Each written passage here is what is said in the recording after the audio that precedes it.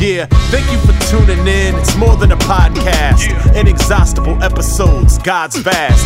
Glorify Him as we broadcast the Lord's grace and God's wrath. More serious than a bomb blast. Full disclosure inside the title. No surprises, simply put, guys with Bibles, yeah. Just some regular, reborn, reformed cats. If it's in the Bible, then they're gon' speak on that. Cause the scripture is the final word. Okay. Competing ideas, quite absurd. Of this you can be quite assured. Yeah. We were lost in the darkness of night, immersed in sin. But then the light emerged. It was the Son of God, divine Christ, that shines light. The word in Genesis that assigned life in hindsight. And was revealed through the prophets and apostles. We magnify and expound on the power of the gospel. Yeah. You are listening to Guys with Bibles, studying scripture, discussing doctrine, glorifying God, with your hosts, Sean, Scott, and Lee. Hey everybody, this is Guys with Bibles. I'm Sean. And I'm Martin Lee Jones. You forgot the English accent. I know I should have. My Martin Lloyd Jones impression is not very good. Yeah. I need to work on it. He has a great accent, or had a great accent. Yeah, he really did. What a legend. Do you listen to that podcast, by the way? The sermon podcast? No, I don't. I'll be honest. You should. I have to You don't listen to podcasts. Well, it's very hard for me anymore because I don't really have a commute to work, and that was like the only time I had to myself to listen. Yeah. So if I want to listen to a podcast, I basically have to stay up past my bedtime to listen, and then be really tired at work the next day. That doesn't sound like great options. Yeah, so I listen to them, but it's few and far between, and it usually takes me a while to actually, if it's a long podcast, it usually takes me... Like ours. Yeah. It usually takes me a couple days, so... But, Oh, well. But, how have you been, Lee? Oh, I've been great. How about you? Well, I have two things to talk about real quick. One... Wait, what was it? What's today? Tuesday? Sunday. Today is Tuesday. Sunday afternoon. So, me and the kids go to worship. We get home. Well, it's Father's Day. So, we get home. All right. Happy belated Father's Day. Oh, thank you. We get home. Then we go visit my parents and my dad. And then we go see their mom's parents for a little bit. And... then we come home, and we played their very first adventure of Dungeons and Dragons, and let me tell you, they had a blast. They loved it. There was at one point they were walking around they're walking around an old castle, and I'm narrating it because I'm the dungeon master. Okay, Of course you are.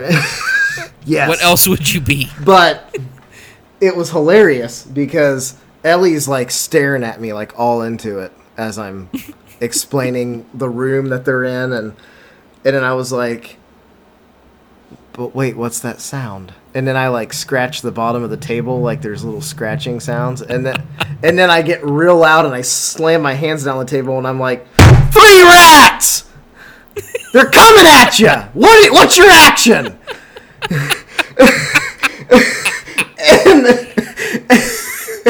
And Ellie just like froze in fear like it was real. It was hilarious. Noah's like laying on the floor like crying. He's laughing so hard. Oh, but they had a good time. And then today... So did they end up dispatching the rats? Oh, yes. Noah dispatched him with one swing of his battle axe. It was amazing. Of course. No less than a paladin. Oh, yes. He's a paladin, yes. But then today, I got some new ink on the outside of my forearm. A lot of new ink. Yeah, it's big, man. Some big ink. I wasn't expecting it to take up the whole forearm, but you know what? I like it. It'll just be like a billboard for one who runs. Yeah. pretty cool, though. And what's it say? It says Pax Sola in Morte, which is Latin for peace only in death, which is a good Christian ideal. Yep. So, Well, could you say that it's analogous to be killing sin or sin will be killing you, wherein that we're not at peace, we have to be fighting the good fight, right, so to speak, until the end. And the other forearm eventually might take me a little while, but the other forearm is going to be Bellum in Omne Spiritu, which is Latin for war in every breath. So both those together would be quite analogous with what you just said.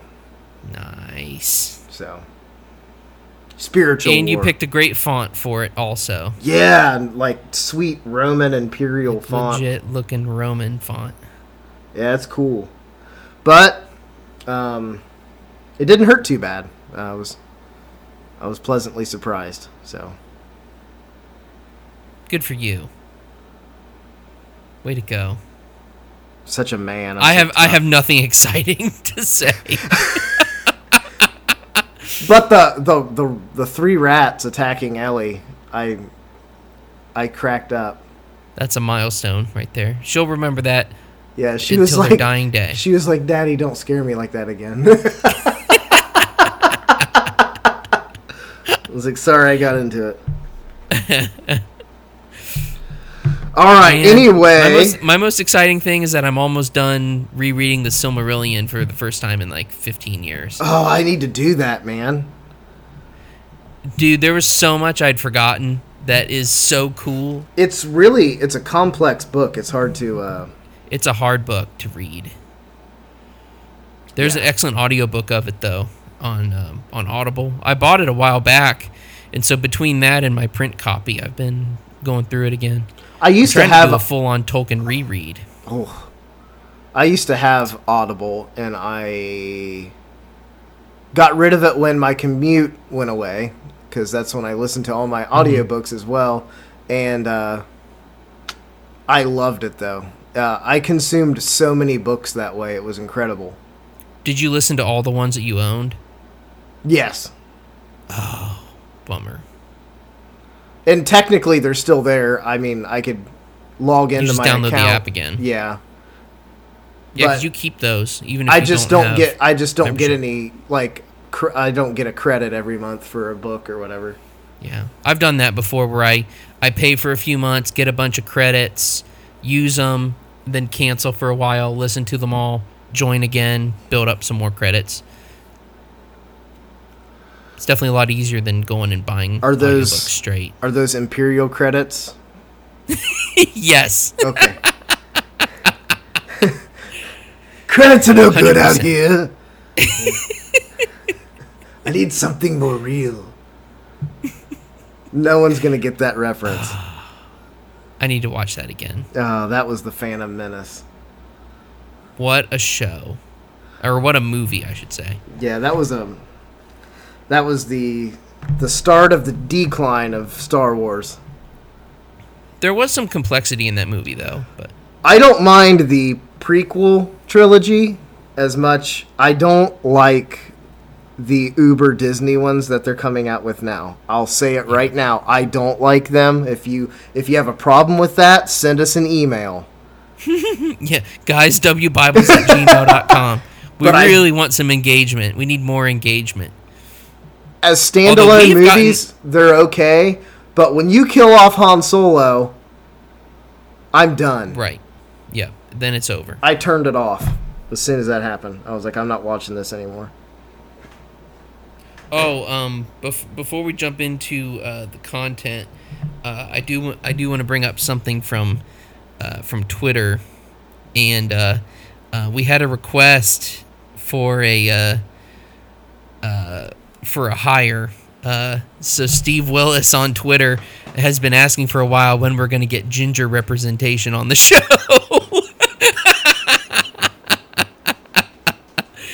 He's like, when are you going to have a ginger on the show? A ginger? A ginger. Well, they're not really saved, so we can't have them. I'm just kidding. They don't have souls, so they can't be saved. So what's the point? No, I guess. I haven't thought about that. Is Steve a redhead? He is. Yeah. Oh, okay. Well, Yep. we'll have to get him on the show. So we're not. It may just have to be him. We're not anti-ginger over here. There was a time that Dwayne was gonna interview a very famous ginger on the Bar podcast, R.C. Sproul Jr. And he didn't hit record, and the episode is lost to history. Oh, I know how that is.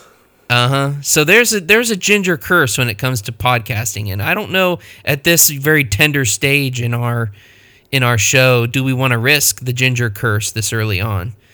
So this may have to be an idea that we take and meditate on rather than act on at this moment in history. Yeah.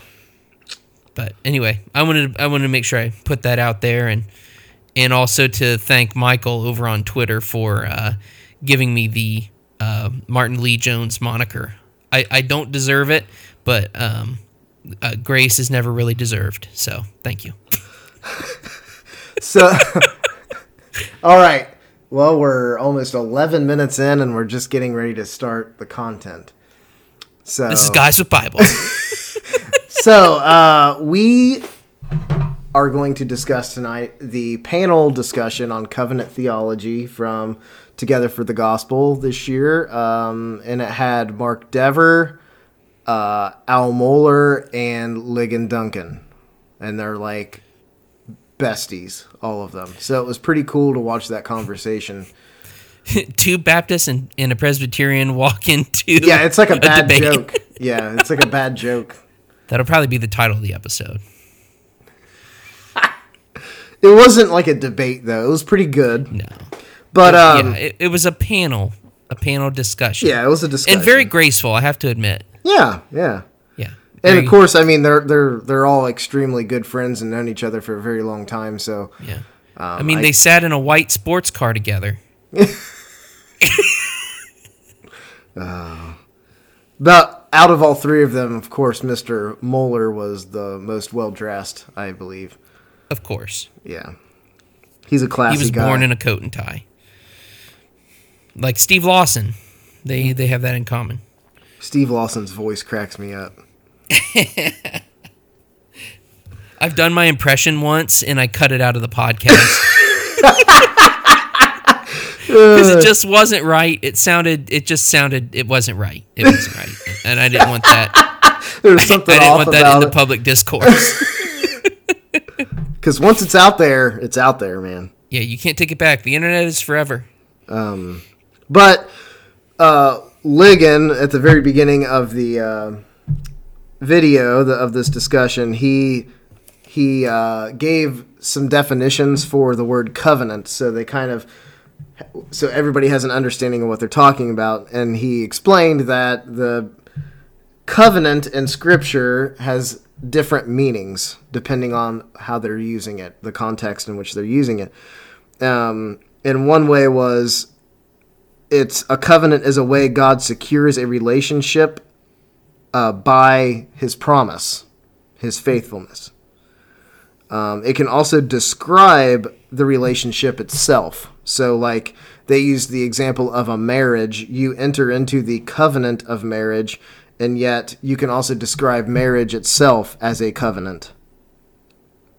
And then God, this is also, covenant is how God relates to humanity. And then I can't remember who gave this definition, but it was Palmer Robertson. A bond in blood sovereignly administered. Yep. Yes. And then Ligon at the very end hits a home run. He gives this real long definition of a covenant. And it was so long that I was too lazy to write it down. Was he talking about how the Bible hangs together to explain the work of Christ and all that? Yes. Okay, I only wrote down a part of it. I'll read you what I wrote. Okay. It'll jog your memory. Quote, and this is a little bit of a truncated quote. My interest in covenant theology came his interest became about how the Bible hangs together and explains the work of Christ, assurance, and defending the Protestant sacraments. Yes. Which I think were kind of interesting. It shows the interconnectedness of covenant theology in really all aspects of theology, and in studying Scripture and understanding what we're to be taught. It's sort covenant of like is rolled into all of it. Yeah, it's sort of like covenant theology is sort of like a scaffolding that kind of connects Scripture together. Right. Yeah. It connects the Old and the New Testament and the story of redemption, and gives a context and a place for that story. Then they got into is covenant theology from Calvin, or is it from Calvinists? You know, did it come later? And basically, they said there was a continuity between, scholars and very smart guys, smarter than us, said that there's continuity between Calvin and the 16th century reformers and the guys of the 17th century that were continuing in that tradition. Calvin himself, if you read the Institutes, which I have, he doesn't say covenant theology, but that entire book is based on it. Right. Just the context of it, how it's written, it's ingrained in it. So it reminds me of something R.C. Sproul said actually at a previous T4G, where they were talking about inerrancy, and he was talking about inerrancy in his talk, and people were saying that Luther never wrote about inerrancy, and he said, sure. I mean, he said you could take the complete works of Martin Luther, and you will not find the word inerrancy there, but you will see him say, Scripture does not err. Yeah. Basically saying it's the same thing, he's just putting it differently, and I think that's exactly right with Calvin, that he's writing about covenant theology. He's not using that phraseology, but you can see those traces of parts of a covenant in all the aspects of theology he writes about. Yeah. And also covenant theology isn't static either.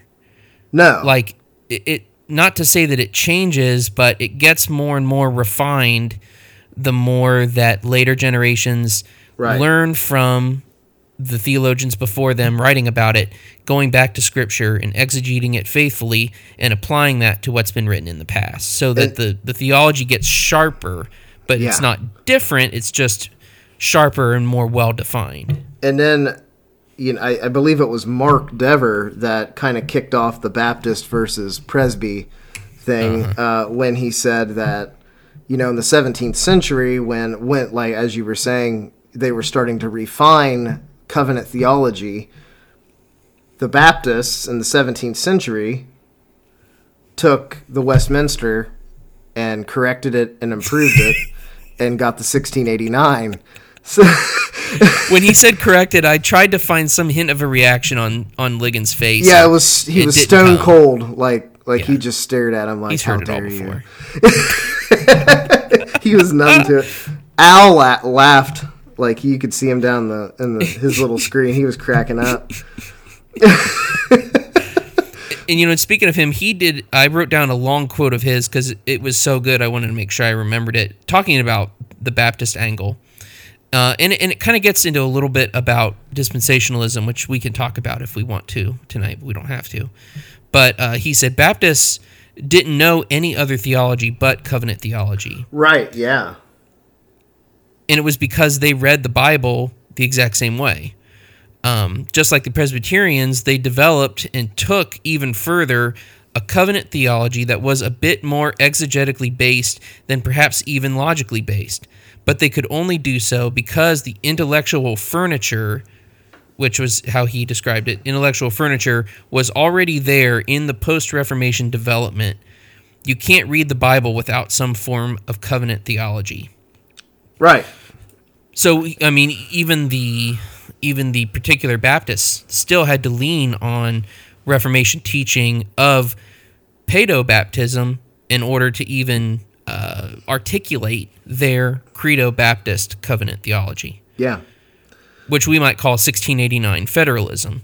Yes. That's kind of the popular term for it. But I thought that was really good, and giving credit where credit's due, because, we end up in this kind of pseudo-polemical Baptist versus Presbyterian thing, and but really, as Reformed Baptists ourselves, we do owe a debt of gratitude to the magisterial Paedo-Baptist reformers that kind of paved the way for our tradition to even exist.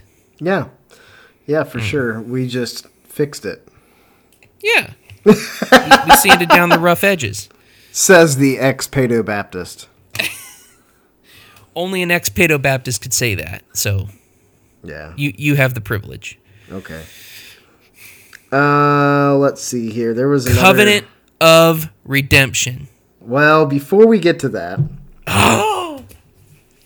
they mentioned as you look down through the story of redemption and all the different covenants, especially in the Old Testament, they said the only way that these covenants could work is God's faithfulness, and that was strictly the reason for that is the other party in the covenant was corrupted by sin. Mm-hmm. They were unable to keep these covenants perfectly the way that they should have, and it was only by God's faithful love and faithfulness and his promises that he made to them that they actually worked. Right. This is from the discussion about the covenant of redemption, but I think this quote applies to what you were just saying. Duncan quoted Gerhardus Voss, and I actually had to stop and take it back just to listen to it a second time. But yeah, I've heard this quote. I know what you're going to say. I have it written down too, and I've heard this quote before, and I love it. The main reason why a Christian never has to worry about God stopping loving him is because God never started. Yeah. Whoa. And that's a good segue to get into the covenant of redemption. Yes, thank you. The Pactum Salutis. So, Lee, what, for our listeners that maybe haven't heard about the covenant of redemption, what is that? Well, I'm so glad you asked. The covenant of redemption is the establishing covenant in covenant theology. It's a covenant that isn't expressly described in Scripture. Like, we can't just point to a chapter and verse where this covenant is made within the Godhead, but it's evidenced across Scripture in multiple places, and is not only that, but also logically crucial to the work of salvation. So what is it? It is a covenant that exists within the Godhead, that the Father would send the Son to redeem a people from sinful humanity, and that the Spirit would indwell them and enable them to live in righteousness according to the works and death and resurrection of Christ, and the grace that would be given to them in order to live in this covenant relationship. Right. So without this covenant within the Godhead, there would be no covenant between God and man.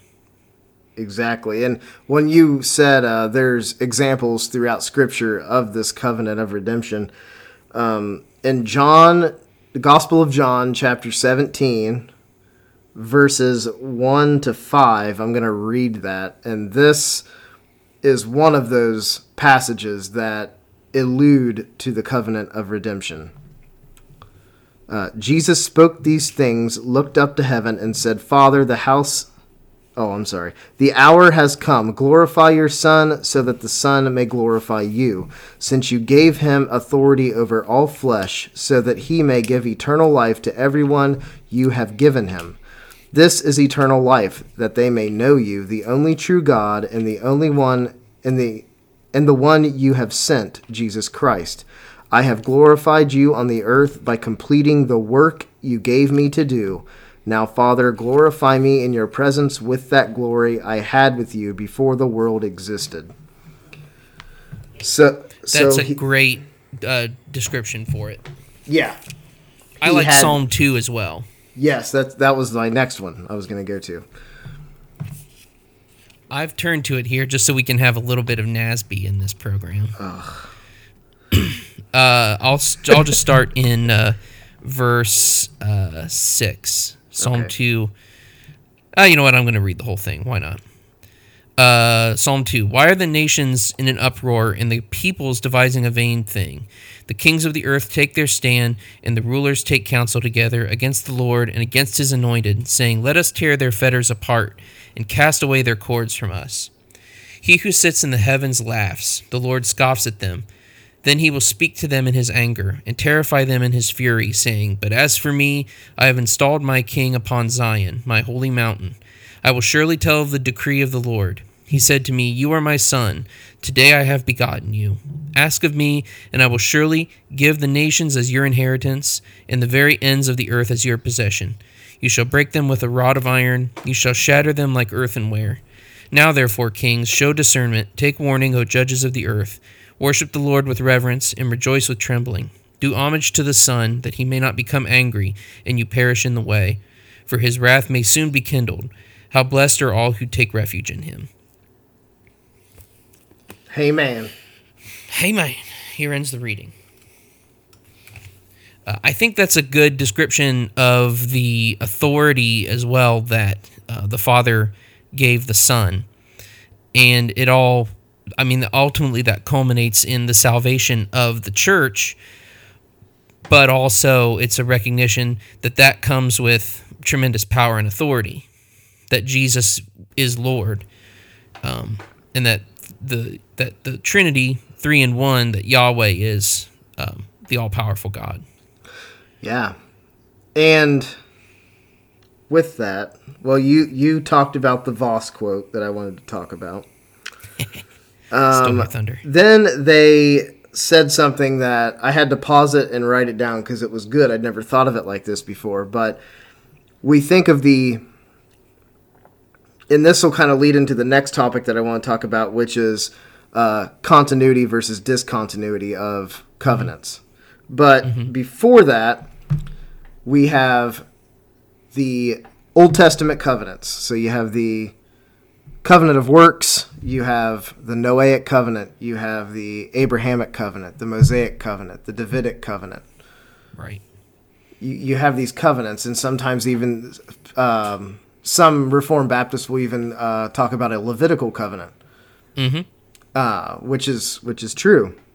You have all these, and in the New Covenant, which starts in Jeremiah 31:31.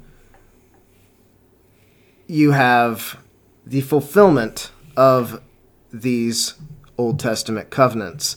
They were a shadow, a type of the new covenant. They foreshadowed Christ fulfilling them all. Right. But in order for there to be a shadow, there needs to be a reality that precedes the shadow. Otherwise, it can't cast a shadow at all. Right, and the shadow wouldn't exist. It has to be cast by something. So that's what the covenant of redemption does. It precedes it all and gives a place, it gives a reality for the fulfillment in Christ through the shadows of the Old Testament covenants. Right. That'll preach. I'm just kidding. Well, and the covenant of redemption is also crucial to understanding salvation by grace alone, through faith alone as well, because it shows the unity of the Godhead, not saying that God is a vengeful God, that you have to render the right kind of service before him in order for him to be satisfied. No, the satisfaction of God began before people even existed to do righteousness before him. Right. That the three persons of the Godhead were at peace with each other, had made promises in that covenant that a sinful humanity would be given the route to righteousness through Christ. So Excellent. without the solid grounding of the covenant of redemption, we truly wouldn't have a basis for that true doctrine that's borne out in Scripture. And that's why you, like, when the guys were talking about it, how both Ligon Duncan and Albert Mohler can say that when they first learned about the covenant of redemption, their first feeling was a feeling of assurance. Yeah. Yeah. And that's exactly what that doctrine, what that covenant provides. And that assurance is then born through even in the more harder-edged covenants in Scripture. Like if we think about the Mosaic covenant. And actually, Ligon Duncan had a great quote about the Mosaic covenant, but we'll get to that. And, well, the only other thing I really wanted to talk about was they started to get into a little bit of a headbutting match when I believe it was Mark. You could see the smirk on his face too. It was kind of funny. He asked Mr. Duncan about was there some level of discontinuity or continuity of these covenants, even into the new covenant. And of course, he's thinking baptism. Right. From a Presbyterian point of view. The elephant in the room. They kind of kept it they kept it low key for a while, They and then did. it was like It came out at the end. Al was like, you know what, let's just get it out of the way. But That's what everybody was expecting. So of you can't course. wait forever. But it was actually surprising to see that for the most part, they agreed. There is some level of discontinuity. Of course. If Now, there wasn't, anyway, what's the purpose? I was going to say, if there wasn't any discontinuity, what was the purpose of Christ coming to fulfill it? Exactly. To bring it all together. Right. And I mean, the shadow is never going to be the complete portrait. I mean, read the book of Hebrews and then tell me if there's a level of discontinuity. Right. Good grief. Well, and also the level of discontinuity is what springs up. I don't want to say rivals, but or competitors, but other looks into a kind of covenant theology, which would be dispensationalism, for instance, which divorces itself from the idea of covenant and instead develops its own system to try to harmonize the discontinuities that are latent in the covenantal record. Right. A lot of people find that compelling and well, I mean, dispensationalism has become kind of the basic theological model for general evangelicalism. So obviously, a lot of people find it compelling. But historically, covenant theology has been the model for understanding God's relationship with mankind. So it really wasn't until the 19th century that dispensationalism really started to take flight. So a recent idea really has swept through the church and become the basic vanilla position of evangelicalism. And they kind of talked a little bit about that, but obviously there's been a big revival in being interested in covenant theology, in studying covenant theology. I mean, new books are being written about covenant theology. So it's not to say that dispensationalism has completely plowed over any other views, but they touched on that a little bit, but I still think covenant theology is the most traditional Reformed covenant theology, especially Baptist 1689 federalism, I think is the most scriptural approach to it, but that's just my statement on that. That's all I have to say about that. That's all I have to say about Dever, I think, tried to maybe set a little trap for Duncan at one point, asking about... Yeah, he was fishing. The Mosaic covenant. Is it a covenant of works or a covenant of grace? And Duncan gave a very Presbyterian answer, saying that it is an administration of the covenant of grace. And this is where we see a little bit of the divergence between the Reformed Baptist view and the traditional Presbyterian and Reformed. We don't see that as an administration of the covenant of grace. It's a gracious covenant, but the covenant of grace in the Baptist mind is reserved for the new covenant. That the new covenant is the covenant of grace. Yes. And the various covenants that are passed along in the Old Testament, even if they don't call down doom on the breaker of that covenant, they're still not the covenant of grace. They are just a gracious covenant. And Ligon made a really good point that most of the ceremonial law was for what to do when you sin. The covenant of works has no provision for violating it. So obviously we can't consider the Mosaic law the covenant of works, such as was given to Adam. So what is it? Well, that's where the different camps would disagree. Yeah. I come down on the side of it is a gracious covenant, but it would muddy the water too much to call that the covenant of grace. Right. Even though I think it foreshadows the covenant of grace. Oh, absolutely. And we understand what Christ did better when we see it in light of the Mosaic law. But that law in and of itself does not save. But the covenant, the new covenant, does save. Yeah. Jeremiah promised that, and Jesus promised that.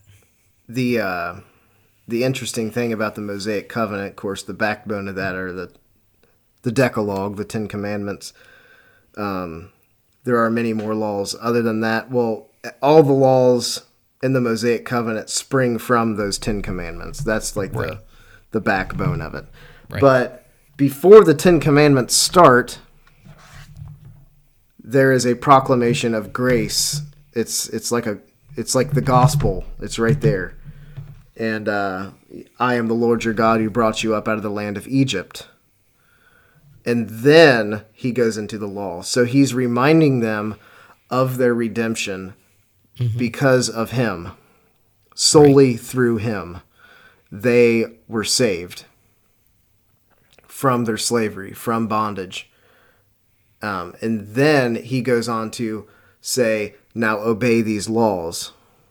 And so even in the midst of the Mosaic covenant, which is probably one of the most law-heavy covenants that we have had. I heard a cat. That would be my cat. There's still grace. It's like you said, it's a gracious covenant. It was, but it is not the covenant of grace. If that makes sense. I mean, it makes sense to me as a Baptist, so it's something that ends up as a very long conversation if we're talking about the ordinances with a Presbyterian or a Lutheran, or a Catholic. Obviously, we're even further away from them than even a Lutheran, but there's a basis for that reading. It's interesting too. I had never even heard about covenant theology until I became Reformed. From my background, it just wasn't. It was not how you. It was not how you looked at Scripture. That because then you'd be like that heretic John Calvin. Who wants to be like that guy? Yeah, the dangerous heretic. Oh man. Do we want to touch a little bit on baptism near the end of the video, or do you have something else? Well, they just went over what covenant theology is about, and there were 3 things, and it kind of sums up what we've been talking about. Covenant theology is first and foremost about assurance. It's about atonement, and it's about how the Bible holds together. It was a pretty simple statement, but Yep. that's a good summary of what we've been talking about here. So it's about assurance, atonement, and how the Bible holds together. And right. now into the baptism clash. So I had a little bone to pick with Moeller on one thing he said out of this whole thing. He said, talking about the ordinance of baptism, in our actual application of baptism, Mark and I would be much closer to an actual dispensationalist in the actual application of baptism. I would say not, except in externals only, because the vast majority of dispensationalists are Baptists. Yeah. But and Ligon Duncan made a good explanation too, that quite a few Presbyterian ministers at the time also became dispensational. In fact, I think the developers of dispensationalism were Presbyterians. I believe, at least some of them were. Some of the That's earliest. interesting. Yeah, I think it is. It's really kind of outside of the ordinance / sacrament discussion. So yes, all Baptists baptize in the same way, regardless of whether we have a covenantal basis or we have a dispensational basis. But I don't think that has that much bearing on the baptism angle. In fact, I think that covenant theologians have a better basis for baptism than dispensationalists do, because dispensationalists tend to cut off the Old Testament from the New Testament as far as the life of the church. Like, they believe the church was inaugurated at Pentecost and is entirely separate from what God did in the Old Testament. So we miss all the rich imagery, like you said earlier about the Levitical covenant. As a Reformed Baptist, and we believe in the priesthood of all believers, that Levitical covenant that's explained is the covenant that we recognize in baptism, because those Levitical temple servants and priests were baptized by immersion. Like, they were dunked. And so where Presbyterians carry on baptism as a recapitulation, probably isn't the right word, but as a continuation of circumcision, the covenant sign, we would see it actually as the priesthood angle, as a vocation. It was used as a vocation then, as to mark who was a priest, and because we believe in the priesthood of all believers in baptism, we are now recognizing this person is a covenant member by repentance and belief and is now in the priesthood of believers. That's one succinct way to say it, and that's not to say every Reformed Baptist thinks that, but I know that's at least where I come from. Yeah. And there's been some good books about that. So so I don't feel a particular connection as a Baptist with dispensational Christians in baptism at all. No. So I'm not sure quite what he was getting at there, but I wasn't tracking with that. Yeah. Thank you, Matt Chandler. Mark Dever asked a good question of Ligon Duncan. Why do you give one sign, which is baptism, and withhold the other? Yeah. So basically, why do you baptize an infant but practice believer's communion? Mm-hmm. Or communion for someone that is a professing Christian. So, and again, his answer was entirely consistent with the Presbyterian understanding, which is to take the Lord's Supper, you must be active, whereas baptism would be a passive sacrament. Yeah. Simply because you exist as a child of members of the church, you receive that sign. Correct. And then as a Baptist, baptism is more. It's active. It's an ordinance where your profession of faith and your obedience to Christ is displayed in that he commanded those people that come to faith to be baptized. Right. It follows So from the Great Commission. You're obeying Christ's command to be baptized and coming forward to be baptized. So Right. there's activity in that ordinance as a Baptist, but at the same time we practice it a different way than a Presbyterian. Well, because we see both ordinances as not only an act of faith, but even an act of obedience as well. Right. It's a means of grace, right? But it also, in a very real sense, it's also an act of obedience. We've been commanded to be baptized. We've been commanded to take and eat, to take the bread and drink from the cup. And these are good things for us, but it's joyful obedience to interact in them. And I think to bestow that on an infant would be to sell that spiritual reality short.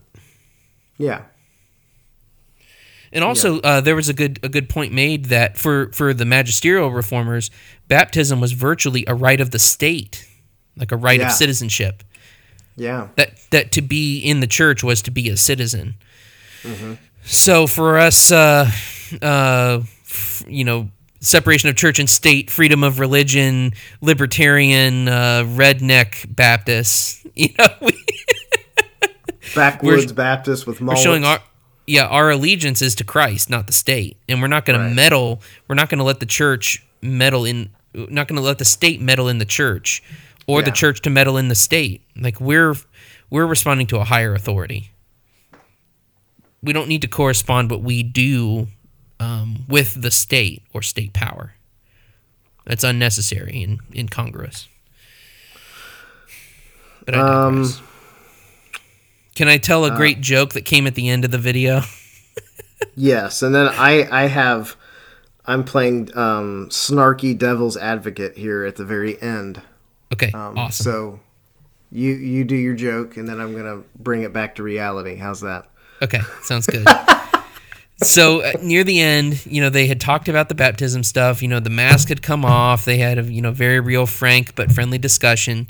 And then Albert Mohler, at the end, he says, and they'd expressed their love for each other and admiration and respect and all these things. And then Albert Mohler says, look, I would trust Ligon Duncan with everything in the world, all my riches, but the one thing I wouldn't trust Ligon Duncan with is a baby.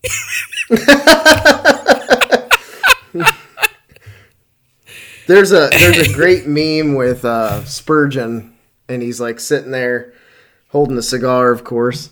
Of course. And it says, "We don't wet babies, they wet themselves," or something like that. Oh, man. See, the fact that we can even laugh about something as important as baptism is and keep in fellowship should be a sign of God's grace, that we can have a disagreement on something very, very important and still be able to maintain brotherhood and warm affection for even those within the church we disagree with. I think that's a good evidence of what we were encouraged to do by Christ, that the world would recognize us by our love. Right. And so that's why I'm cool with like theological disagreements, as long as we come out on the other side showing love to each other. If you're preaching the true gospel and you worship Christ in spirit and truth, and you're getting your convictions from Scripture and not from something else, right? And you can explain your position, and it's a historical theological position. That's different than going down the street to the Apostolic Tabernacle and getting your prophet saying something from his daily download from the Holy Spirit, kind of thing. Right.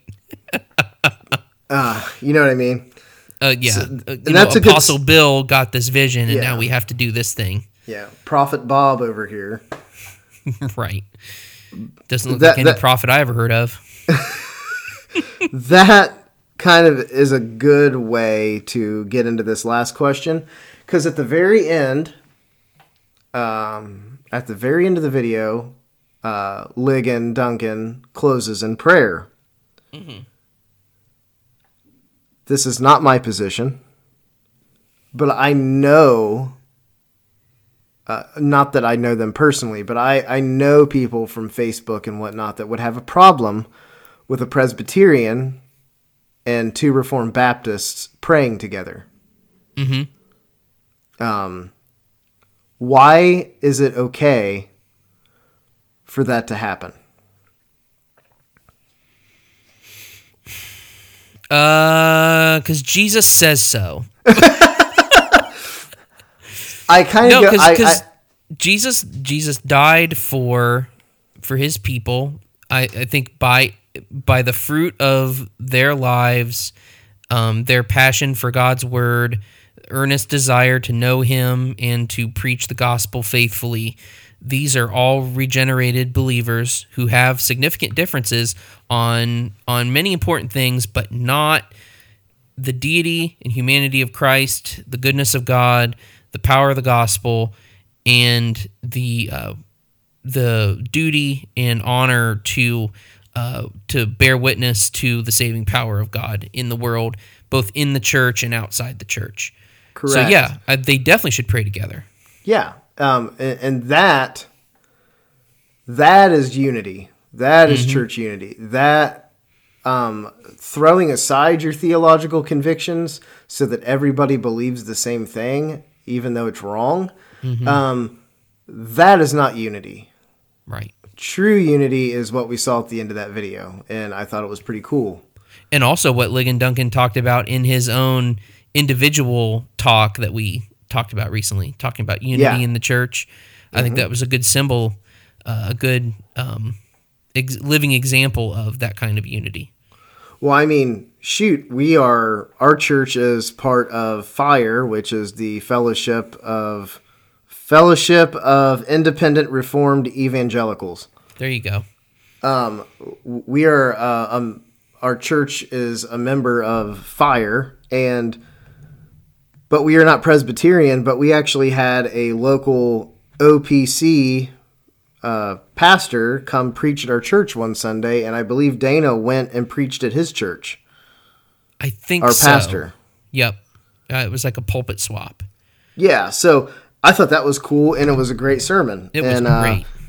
But the thing is, as their brothers in Christ, would I invite a Lutheran to preach? No.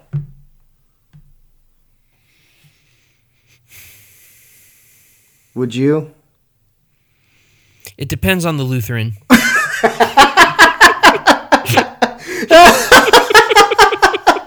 The silence was deafening.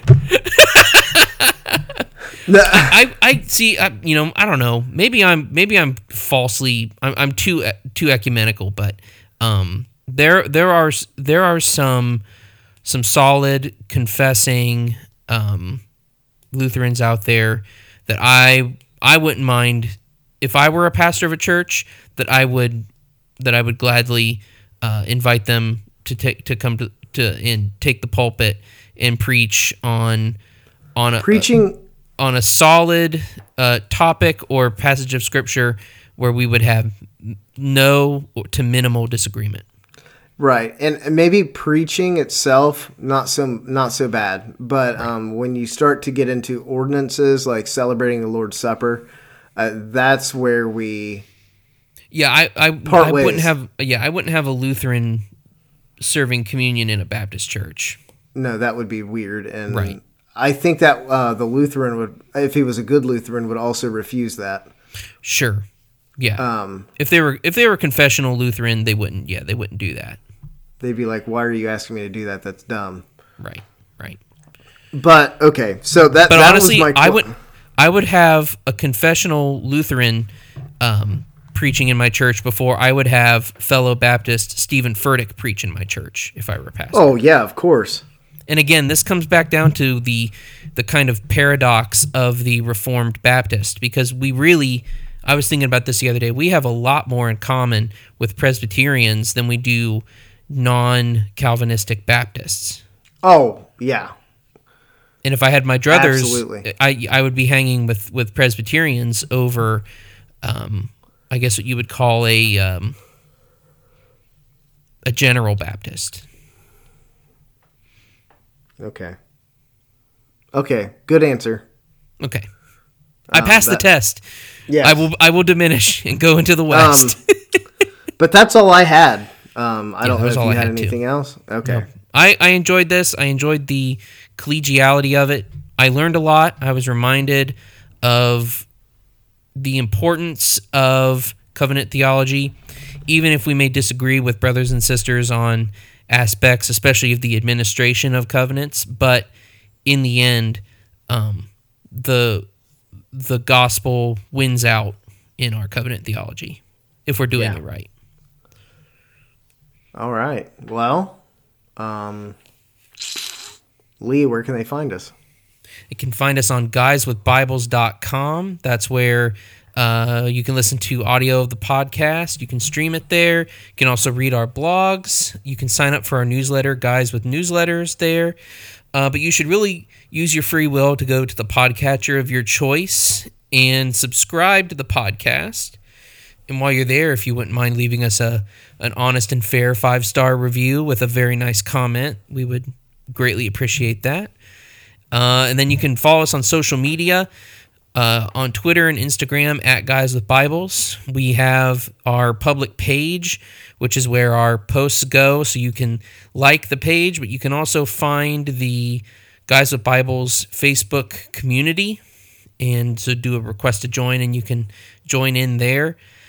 And then you can also email us directly at guyswbibles@gmail.com, and we do have open DMs on both Twitter and Instagram, I think. Yes. I think both. So we love engagement, and by God's grace, we've gotten to meet a lot of great people through this podcast and make some good friends. So we're grateful for that, and we're always ready to make more. So don't hesitate to reach out to us with comments or criticisms, or just to say hello or send us a meme. Everything's wonderful. Everything is awesome. Everything's good when you're part of a team. Oh, yes. Anyway, is that it? I'm so Is that tired, it? dude. I am too. I'm about to fall asleep. All right. Well, thanks everybody for listening. Hopefully you enjoyed it. And this is Guys with Bibles, and we're out.